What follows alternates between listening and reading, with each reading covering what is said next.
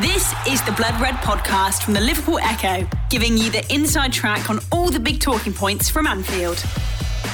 It's the Blood Red podcast, courtesy of the Liverpool Echo. I'm Guy Clark. Thanks a lot for joining us. The new season is getting closer. International football can go back in its box and back on the shelf. The Reds are out in Austria and Virgil van Dijk's back in group training. It's a buoyant Blood Red. The new season starts here and bringing you the latest Reg chat. We have our Liverpool correspondent, Paul Gorst, Matt Addison, and having watched England eliminated at the final hurdle at Wembley, Theo Squires is here too. Gents, I hope you're all well. Gorsty, throw over to you first. You've had a bit of time off, but you're feeling refreshed and ready to roll for the new season? I am, yeah. 3 weeks off, which is the longest I've ever had off since I've worked at the Echo, which is coming up to 6 years.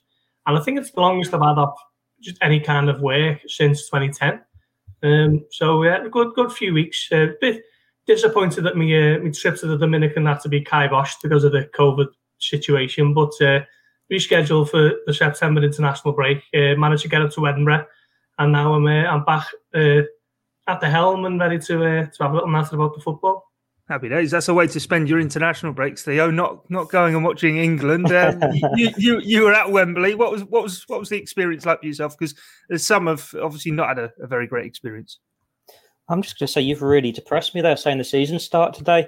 I've only just got back off the last one now, and you're saying, "Oh, here we go again." Where's my little trip to the Dominican? It was interesting at Wembley. We've all seen the scenes and the videos and stuff, and from all the games I've done, it was the one where it felt a bit heated beforehand. Like, I didn't see any fighting or scraps, but the fans were there. They were covered all over Wembley way. And you can tell they'd been there a long, long while just drinking, and that it was building up to maybe something getting a little out of hand. There wasn't much of a police presence. And I suppose the saddest thing about it all is it wasn't a surprise when it did happen. Like, it's just what you expect. 18 months where fans haven't been able to go to games. They haven't been able to do this. Going to matches with the mates, 55 years without having anything of note to do with the national team. It all came down to the worst possible time. And it's just a shame that it's a real dampener on the end of what has been a good tournament. There've been some great teams, some great players, which I'm sure we'll get onto later in the pod. But it's just, it should have been a celebration, shouldn't it? You think football being played across the continent, and instead it's going out with, well, the rest of the continent mocking England for its coming Rome and all these labels of arrogance and hooliganism, and the selfish minority have proven them right by storming the stadium. It's not how you wanted the month to end, but from a personal point of view, it's a great experience to be able to cover European championships in my own backyard. Yeah, definitely. Matt, I don't think you've got a trip to the Dominican sort of booked or anything. How have you sort of found the last month? It sort of feels right that the international football has had such a spotlight on it, but the day it finishes, bang, Liverpool's pre-season campaign starts. Yeah, that's when the excitement starts, I think, for me, to be honest. I think, tournament football is brilliant, and you get to see loads and loads of games. I particularly enjoyed the group stage where you've sort of got 2 or 3 games on every day, and it's just, wall-to-wall football. You get to see a few different players, but I think, after a month or so of that kind of happening, and it winds down eventually to the final, you're ready then, aren't you, for sort of Liverpool to come back. Obviously, we're going to talk through all of the sort of Liverpool storylines. You've got, Virgil van Dijk, you've got Konate and the new signing, you've got, so many sort of things to sort of get into. And I think it's been away long enough now that you're just, really ready for that to all start up again. And, there's not a huge amount of time between seasons, but I think it's just long enough to build up that anticipation without sort of spiraling over into anything else, really. So, yeah, looking forward to getting into some pre-season chat and getting on with that. And obviously, we know there's a couple of dates penciled in now for Liverpool's friendlies. It's something we'd normally know a lot further in advance. But, yeah, certainly I think something to look forward to over the next couple of weeks or so.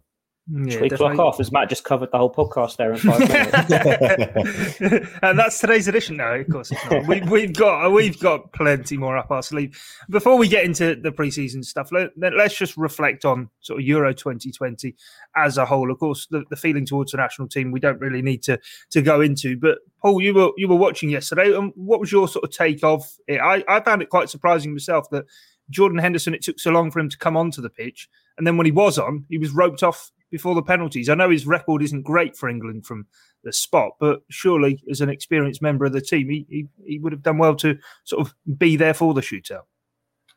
Yeah, he would have put his hand up if he had the chance. No doubt about that. It was interesting, wasn't it? Gareth Southgate kind of bookended what was, a successful tournament for England, wasn't it? I know they were beating finalists, but it was the first final they've been to for 55 years. So just getting to a final is probably enough of something to kind of suggest that there's something to build on for the national team. But he bookended it with his press conference today, didn't he? And one of the key themes he was keen to get across was the fact that he picked the penalty takers, and there was no kind of suggestion of seeing who had the bottle for it, who put the hand up, who was willing to do it. I think that was his way of kind of diffusing the situation, because to have a lad like Bukayo Saka taking that penalty, he's what, 19, is he? 18, 19? And for a country like England to have, its history of penalty shootouts, we all remember, don't we, Stuart Pearce and Chris Waddle and David Batty. And no, we're not old enough, Gorsty. Yeah. We've seen the clips. You're probably too young to remember Southgate himself. Basically, don't you, who's missed a penalty for England in major shootouts, because of kind of the weight of history that comes with it when it happens. So for that to fall on Saka's head at such a young age is probably a little bit unfair and a little bit I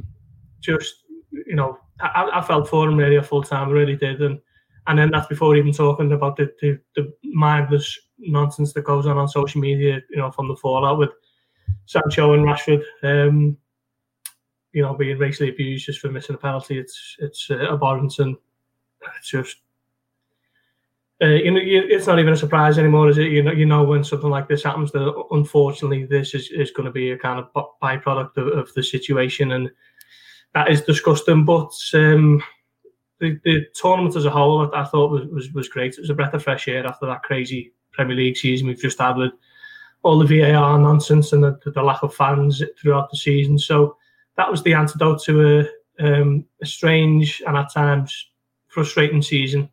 And hopefully that can be the kind of blueprints for the Premier League to follow going forward. No kind of, VAR decisions are made quite quickly and it's all done and dusted, and we can crack on. And obviously fans are in attendance, enjoying themselves in the main part anyway. So, hopefully something for the Premier League to look at and build on going forward.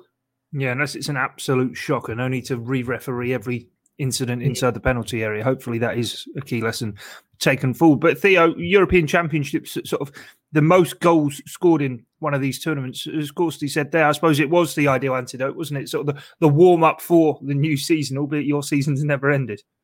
Yeah, it was the tournament we all wanted. It was the tournament we'd been waiting for. We'd been waiting a year for it. And you think when it's 18 months without fans, to get the scenes that we have at this tournament where, or even in Budapest, we got 60,000 in there, where Wembley's gradually built up to 22.5, 40,000, 60,000.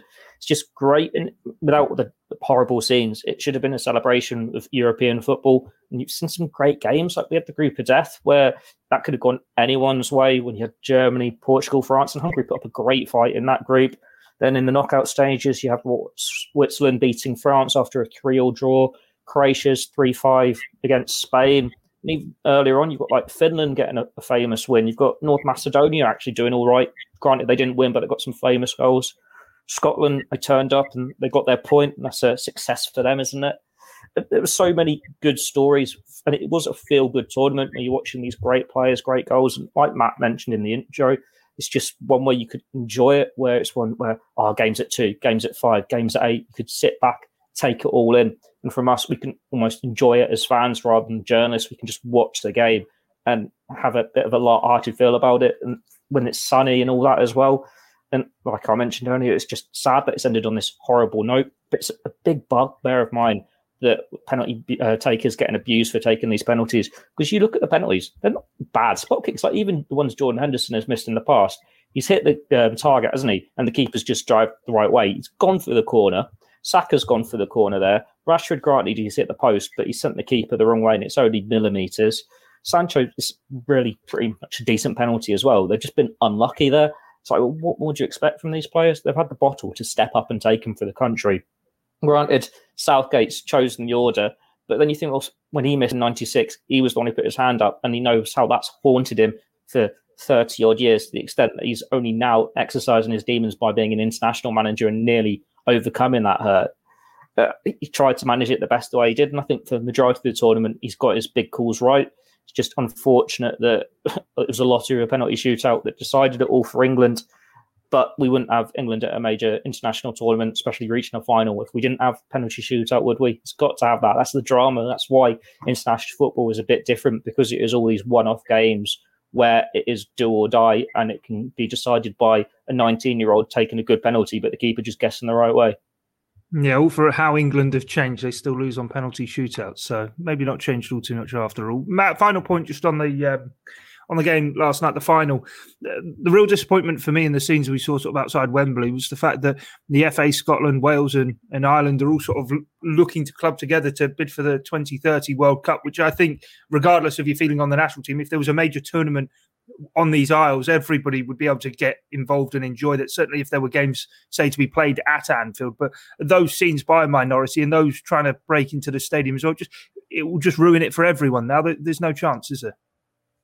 Yeah, no, it doesn't help, does it? It doesn't help anybody. It doesn't help, England in terms of reputations and stuff like that. I think, for me, part of the reason why I'm slightly sort of apathetic towards the England team is because of certain minorities, and this sort of just underlines that is still the case, unfortunately, which it just shouldn't be.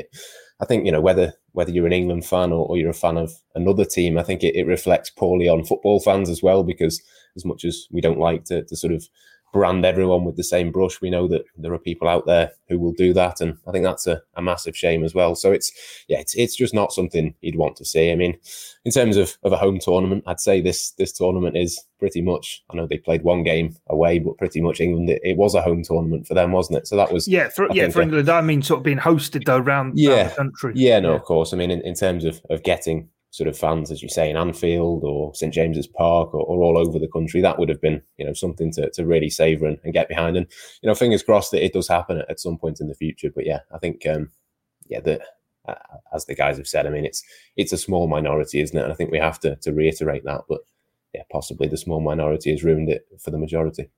The Blood Red Podcast from the Liverpool Echo.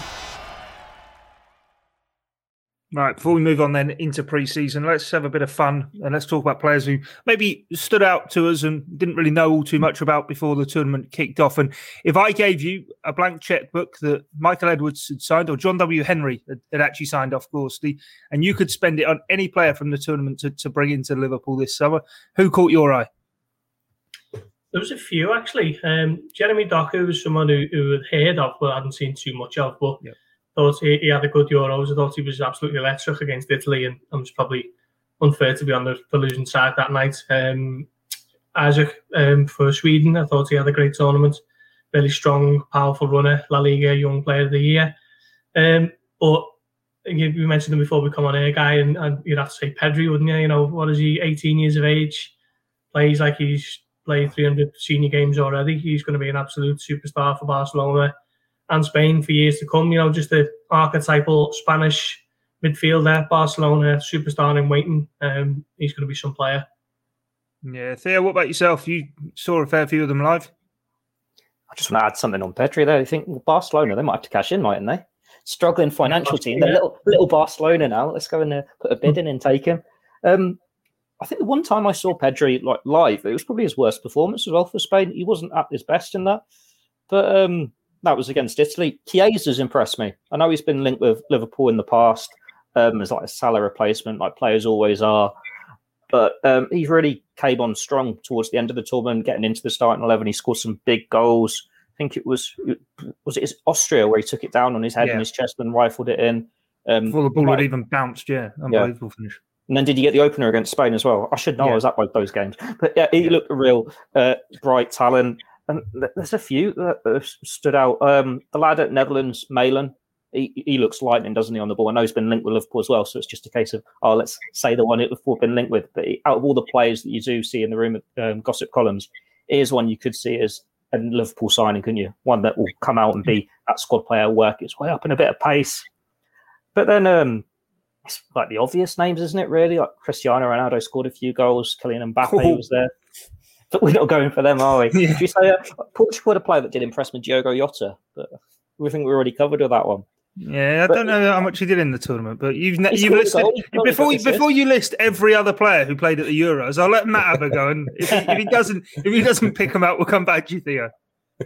Well, you did say a blank checkbook, so I mean, Kylian Mbappe is the open goal, isn't it? But, yeah. I think in terms of realistic ones, I think Mikkel Damsgaard was one that sort of was been picked out a few times. Again, being linked with Liverpool, I think that would be sort of reasonably sized fee. I think it would have gone up over the tournament, but he was one that really impressed me. I think you could sort of see him playing in a few positions, which I think is really important for a Liverpool type player. Could maybe back up the front three, could maybe play in a slightly more withdrawn midfield role as well. So I think he would be one. And Alexander Isak was another one that early on in the tournament, it does feel like quite a while ago now that he was sort of playing for Sweden, and it does feel like months rather than weeks ago. But yeah, no, I think those two had certainly impressed me, and I think both of them, you could kind of see Liverpool going for that sort of player. Obviously not off the back of the Euros. They would have been looking at them before if they do go for them. But yeah, I think those two would make a little bit of sense.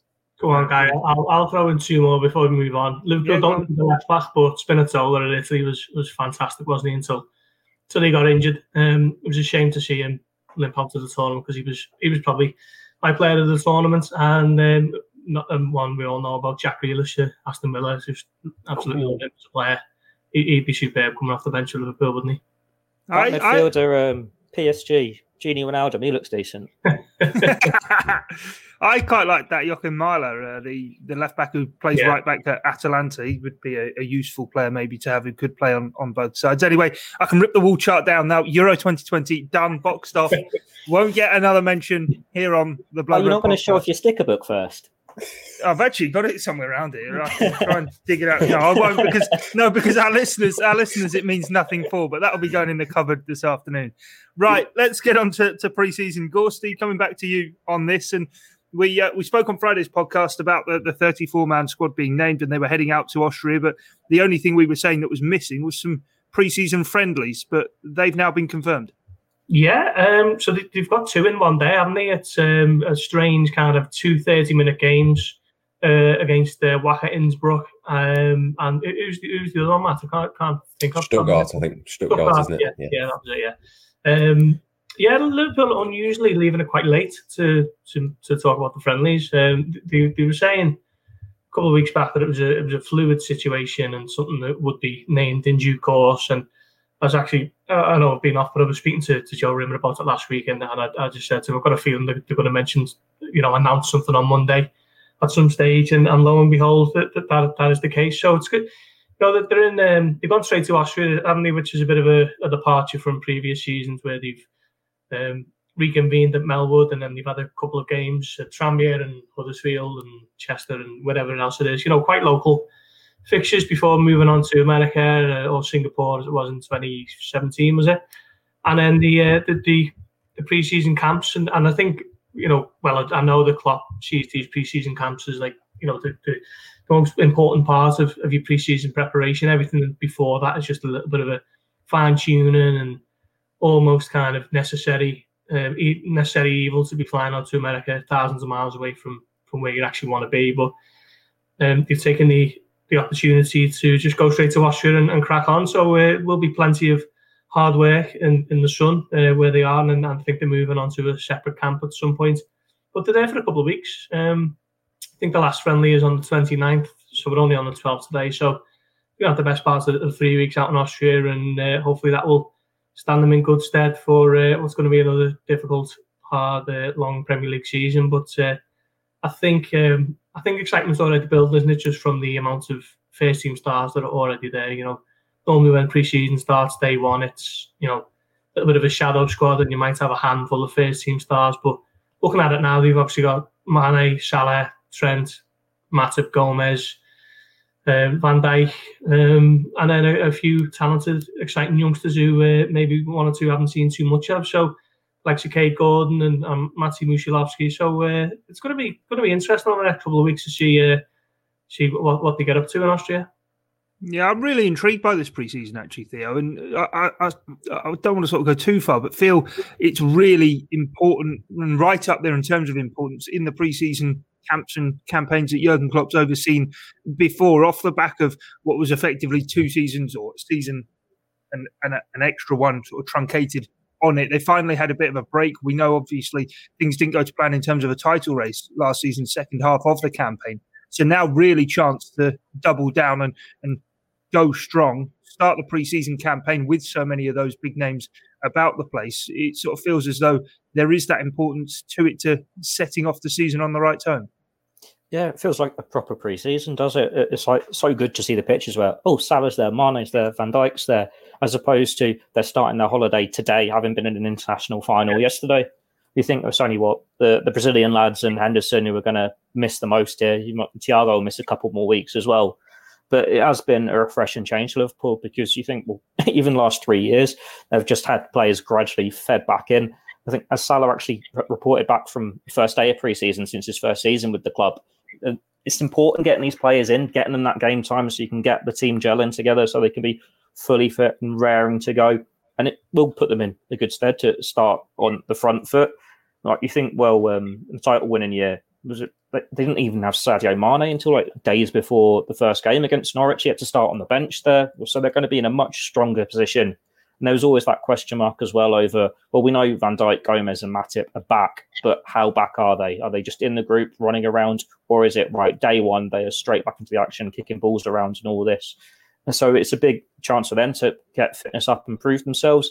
But it's the same for the likes of Naby Keita, Alex Oxlade-Chamberlain. There are a lot of players in this Liverpool squad with a point to prove.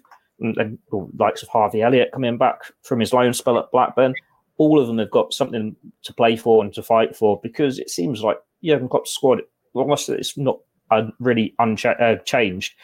The places aren't as secure as they were in the past, because you've got those players back from injury and you've got all these different aspects. You've got the senior stars getting that bit older. So it is a real chance to all of them have a go, impress the manager and see what happens. Transfer market-wise, there's not really been any concrete links to anyone, either ingoings or outgoings. It's just like the odd rumour about Shaqiri or Harry Wilson, for example. So it's like, the squad's there in pre-season. They've got a few weeks together in Austria. They can really knuckle down, work together as a group, and then whatever they can do in the transfer market would be a welcome bonus. Yeah, Matt, pictures obviously coming out of the camp, and Virgil van Dijk back with the group. It feels an eternity since we've seen that.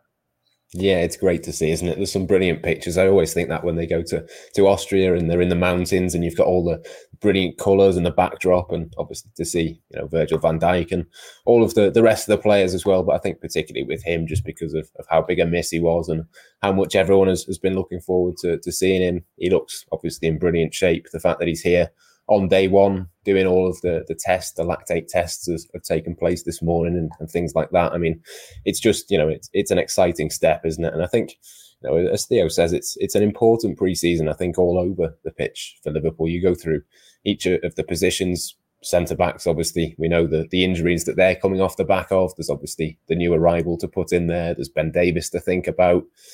Left back, you go to Kostas Tsimikas. We've not seen anything of him. You wonder sort of what happens with him next season. How much time will he get on the pitch?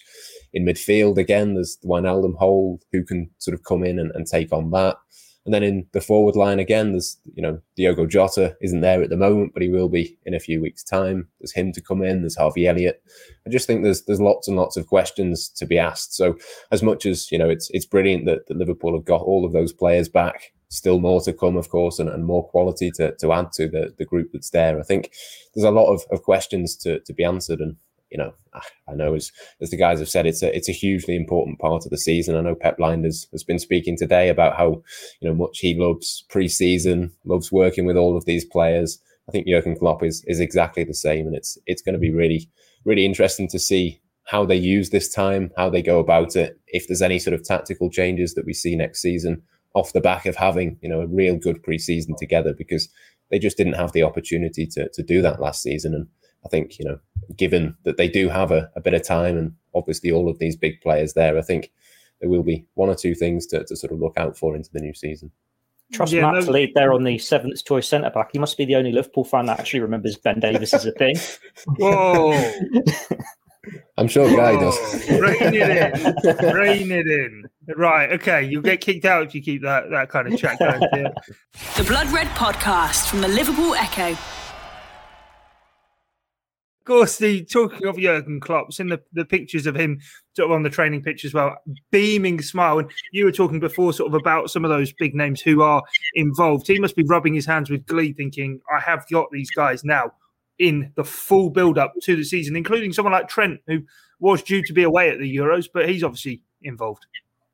Yeah, 100%. I think Theo hit the nail on the head before when he was talking about Salah and Mane. I mean, look at, as you said, with the season Liverpool won the league, I think Mane came back to the training on Monday and Liverpool were playing Norwich on the Friday night. So he started on the bench and he obviously eventually got up to speed and got up and running. But I think particularly with Mane, after the season he's just had, but he hasn't really had too much of a break for 2 years. He's been playing continuous football, whether it's with Senegal or the African Cup of Nations or whatever it may be, and obviously putting in quite the shift for Liverpool. So he's basically not had any time off at all. So he's now had the best part of 6 weeks, and now he's back with Liverpool on day one of pre-season training. I think probably him and Firmino, for me, the two players who suffer the most in the absence of fans as well. I think that those two really need the wind in the sails from the Kop and just with the performances against Crystal Palace, almost you could tell straight away with Mane in particular that with the fans being in there, he just had his tail up from the off and he looked really sharp. So hopefully this coming season now with a proper pre-season under his belt and fans back at Anfield, he really will hit the ground running and get back to the sort of level that we've been used to seeing from him in the past 2 or 3 years. I mean, he scored 16 last season, which, it's not a poor return, is it? But there was quite a lot of games that seemed to pass him by and he just looked bereft of confidence and a little bit short on that oomph that we associate with him. So we're looking forward to seeing him getting a good few weeks under his belt and then cracking on from there. And it will be interesting to see what stage the defenders are at, won't it? We haven't seen Matip much or Gomez since their injuries. We've seen a lot more of Van Dijk. We know he was in Dubai for the best part of 2 months and he's been back working at the AXA Centre since February. So we're coming up to, mid-July now, and he might be ready and ready to go because there was talk of him going the Euros, wasn't there? So, if he was even in the frame for that, you'd expect him to be somewhere approaching a decent level of fitness over the next few weeks. So it'll be good to see kind of where he's at the moment as well. Yeah, Theo, I'll come to you. And the defence, I suppose, is the great mystery as well heading into this season as well, isn't it? Is what condition Van Dijk and Gomez are going to be coming back from their injury, how long Matip can stay fit, actually what the pecking order is, how many of them are going to see sort of game time, I suppose, and where Liverpool go with it. Obviously, throwing Konate into the mix as well. There's going to be plenty to be worked out through pre-season. Yeah, there will. I think we had a piece go up last week. It's a new pecking order and it's a new partnership that you're expecting to see from the centre-backs this year. I think, unless Virgil van Dijk is a shadow of his former self, which we're all pretty much sure he'll be okay, he is the first choice, and then it's who's playing alongside him. You'd expect Konate to be the first choice alongside him for the time being, just because even though it's new surroundings for him, he doesn't have that serious injury to come back from. Because it's one thing playing Van Dijk there when you know what he can offer, you know how big a player he is, but to have two players at centre-back having come back from such layoffs would be a huge risk, whether it's Gomez or Matip, especially considering their own injury records, whereas Van Dijk is pretty much invincible, isn't he? He's only had 2 injuries pretty much in his entire time in English football. So it's one where it's Konate's for the taking because he's the one who's fully fit going into pre-season. He's got these fixtures to build a relationship with Van Dijk and show why he should make the shirt his own. And then it's catch up for Gomez and Matip to see, well, in the past, when they've had their chances, it's because of injuries at centre-back, whether it's Lovren as well in that mix. And they've all just rotated when they've got injured. And then you've still got Phillips, Matt's favourite, Ben Davis, Billy Kometio's in the mix, Reece Williams, he might go out on loan, but there's still chances for these players to prove what they can do, that they do have a long-term Liverpool future, even if it goes via a loan spell. And then to choose this pecking order, last year I think pre-season was 3 centre-backs and Fabinho, with Henderson the very, very last choice. They're not going to go into it with that situation this year.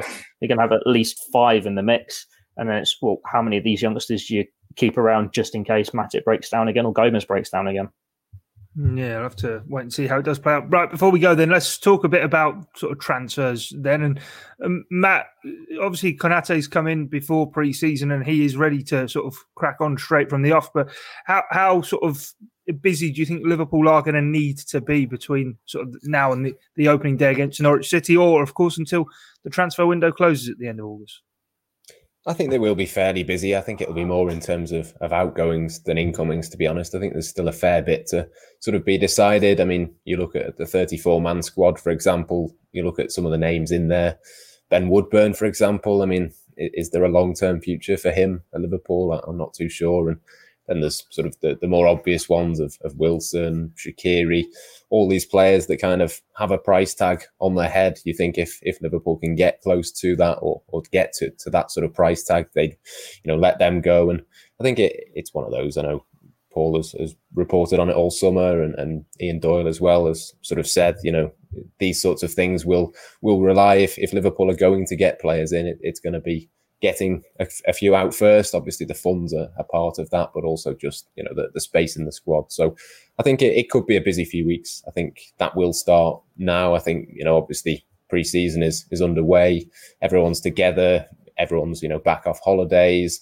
Over the next few weeks, we'll start to see those people who were knocked out of the Euros early on, or obviously the Copa America as well, but more so the Euros for Liverpool squad. I think we'll start to see a few things happen, but I think in terms of incomings, for me, it's still the same two priorities as what it always has been. It's a midfield to replace Gini Wijnaldum, and it's a forward. But as I say, it's going to pretty much rely on what Liverpool can do going the other way before they start looking at that, I think.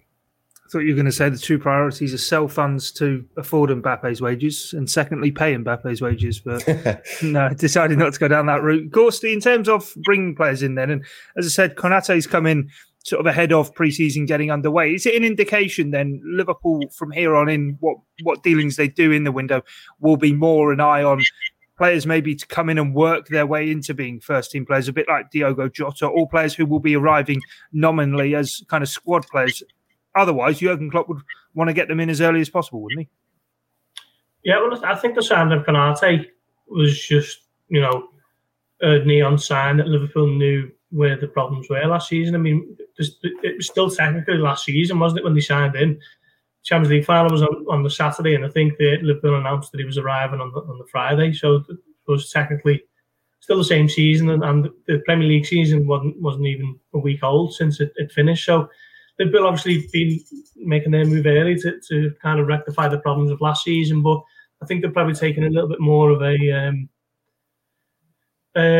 measured look at what else might need doing. I think they knew that Wijnaldum was going at that point, didn't they? And I think they will probably look to see what happens with the likes of Origi and Shaqiri in terms of bringing in another forward, because if neither of those leave, then putting yourself in Klopp's shoes, he's probably looking at it thinking, well, I don't need another forward because he's already got those two and Minamino, whatever happens with him as well. So personally, I do think Liverpool need a new midfielder, and I think they do need to bring in another Jota-esque player capable of coming into the side and the quality not being too kind of diminished. Because I think now if Origi starts on the right of that front three, for example, ahead of Salah, if Salah's out injured for whatever reason, then it's just a massive dip in quality, isn't it? So I think, that type of squad player, but with the ability to maybe show that he can become a regular. Jota's the perfect example of that, isn't he? What a season he had. Where it's just such a shame that he had that knee injury between December and March, because he was absolutely flying before he got that, and still had a really good season, scored 13, which is a good return in your first season at Liverpool. But yeah, I think Liverpool will continue to look at that kind of up-and-coming player, if you like, rather than a ready-made superstar. Konate's a good example of that, isn't he? He's only 22.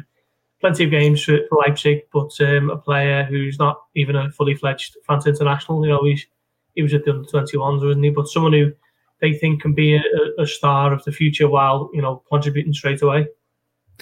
Theo, what's your take sort of on the midfield situation? I sort of understand at the top end of the pitch, you don't bring anyone in until others have departed, not just for raising funds, but you don't sort of too many bodies around the place type thing. You don't want sort of Xherdan Shaqiri and Divock Origi having to stand as mannequins sort of on the training ground. But in midfield, there seems to be that pressing gap. I mean, Gini Wijnaldum's gone. There is no player as yet coming in. Surely it is an issue that Liverpool want to press on with and solve sooner rather than later. It depends what the solution is, because they've still got Naby Keita, they've still got Alex Oxlade-Chamberlain, James Milner, Curtis Jones. They have got the numbers. It's just whether you can trust these players to stay injury-free or to step up consistently. Like, we know the club have got high hopes for Curtis Jones, and you'd expect that he is able to step up. But Milner is 35 now, and he's not going to last forever. We're already seeing signs of that last season, where he'd play a few games and then get a little knock and have to miss a couple. And we know Alex Oxlade-Chamberlain and Naby Keita's injury records. And it's one where Liverpool can't afford to be in the position they were last summer when the transfer window closed, where they had too many players, where the transfer fees they're asking for the likes of Wilson and Grujic were too high, so they had to accept loans, and it was all a bit backwards. Granted, that was a result of the pandemic and how everything panned out. But this year, they've got a lot of time to plan it all out and what they want to do, what players they want to sell, what fees they can get for them, and then decide what's there. Well, Liverpool have the numbers in midfield. The issue is whether they've got someone like Wijnaldum who can do that number 6 role, who can do the 8 role, who can do the 10 role. Because if you had players like Fabinho, if you had to play him at centre-back if he was injured or Henderson's not available, there is no one else there, because we're not saying Grujic is going to have a future with the club. And it's not as though, we could put Naby Keita there or we could put Oxlade-Chamberlain there the way you would with Wijnaldum. It's about getting that variety to the midfield. And it's probably where Liverpool's midfield is a little unbalanced at the moment. But they've got plenty of time to turn it around. Like, we've just listed, half a dozen names, probably more, with players that they can sell to bring in. But we think if you're saying at least 10, 15 million for each of them, that's a decent enough war chest to get a proper midfielder in to fill this gap. The only concern is when you've got the likes of Curtis Jones there in the front, we were talking Harvey Elliott, how much does a new player block their pathway? It's about getting that balance right to giving them the chances to make themselves Liverpool first team players in the future. And then you've also got the right back situation where we know Nico Williams is probably going to ask for a transfer, and that Liverpool were expecting a decent enough fee for him. If he goes, it's like, granted, you've got Milner who can play right back. Henderson could if you're desperate. Fabinho's played there before. Gomez has played there before, but it's not that natural player there. So it's what do Liverpool want to do with this squad? Because if the season started tomorrow, they have got the players to have enough players in the camp to cover every single position. But it is square pegs and round holes for a lot of it. It's like, how much of this is really going to give you in the best state to take on Manchester City and topple Manchester City in a Premier League title race? Difficult, though, with the Man City thing as well, though, isn't it? Because Liverpool haven't got the unlimited funds to have sort of 3 players in every single position, and maybe have to cut corners and take calculated risks. But on that sort of theme as well, Matt, they've sort of fresh in their minds got the memories of last season of trying to take that calculated risk with the centre-half situation, and certainly in midfield won't want to leave themselves short. Yeah, no, exactly. I think, the Manchester City thing, I get to an extent. I mean, Liverpool are not going to have 4 £55 million fullbacks. That's just not going to happen. But I think you can sort of get yourself into a situation where, for example, last summer they signed Tsimikas for, 11 million or so. I think something like that is realistic. I mean, certainly if they lost Nico Williams, I think that would be an absolute priority, because I think to not have proper backup to Trent, I think would be a similar sort of mistake to what they ended up doing last summer, with obviously letting Dejan Lovren leave and not replacing him. So I think you kind of have to learn those lessons. You have to be sensible in terms of the sort of numbers that we're talking about. But I think, to take the right back role as an example, if Nico Williams was to leave, Liverpool fans would then want them to make a signing. But it wouldn't be the same as, Manchester City 2 summers ago, going out and already having Kyle Walker and buying João Cancelo. I mean, it would be, a typical Liverpool signing that you'd expect them to make in that area. And yeah, I'd be surprised if they didn't do something along those lines. But yeah, it's one of those. I think, we know that Jurgen Klopp wants to have a tight squad. He doesn't want, so many players in each position, and he likes to be able to have that versatility. But it is a fine line. You don't want to leave yourself in a situation that Liverpool did last season, as much as next season isn't going to be quite so condensed. I think they will have seen what happened last year, and they already have at centre-back with Konate, but I think those lessons will have been learned by the end of the summer, even if it maybe doesn't quite look like it is at this moment in time. Yeah, just over 8 weeks to go then until the transfer window closes. The race is on. No, of course it's not. There's still plenty of time for Liverpool to get their dealings done. That is it, though, for this edition of the Blood Red podcast. On the day, of course, Liverpool do start their pre-season preparations for the new season. If you haven't done so already, do check out the link in the description to our Blood Red Club exclusive content every week direct to your email inbox. All you've got to do is leave us your email address and the content will find its way to you. But from myself, Guy Clark, Matt Addison, Paul Gorst and Theo Squires, thanks for your time and your company. It's bye for now. You've been listening to the Blood Red podcast from the Liverpool Echo.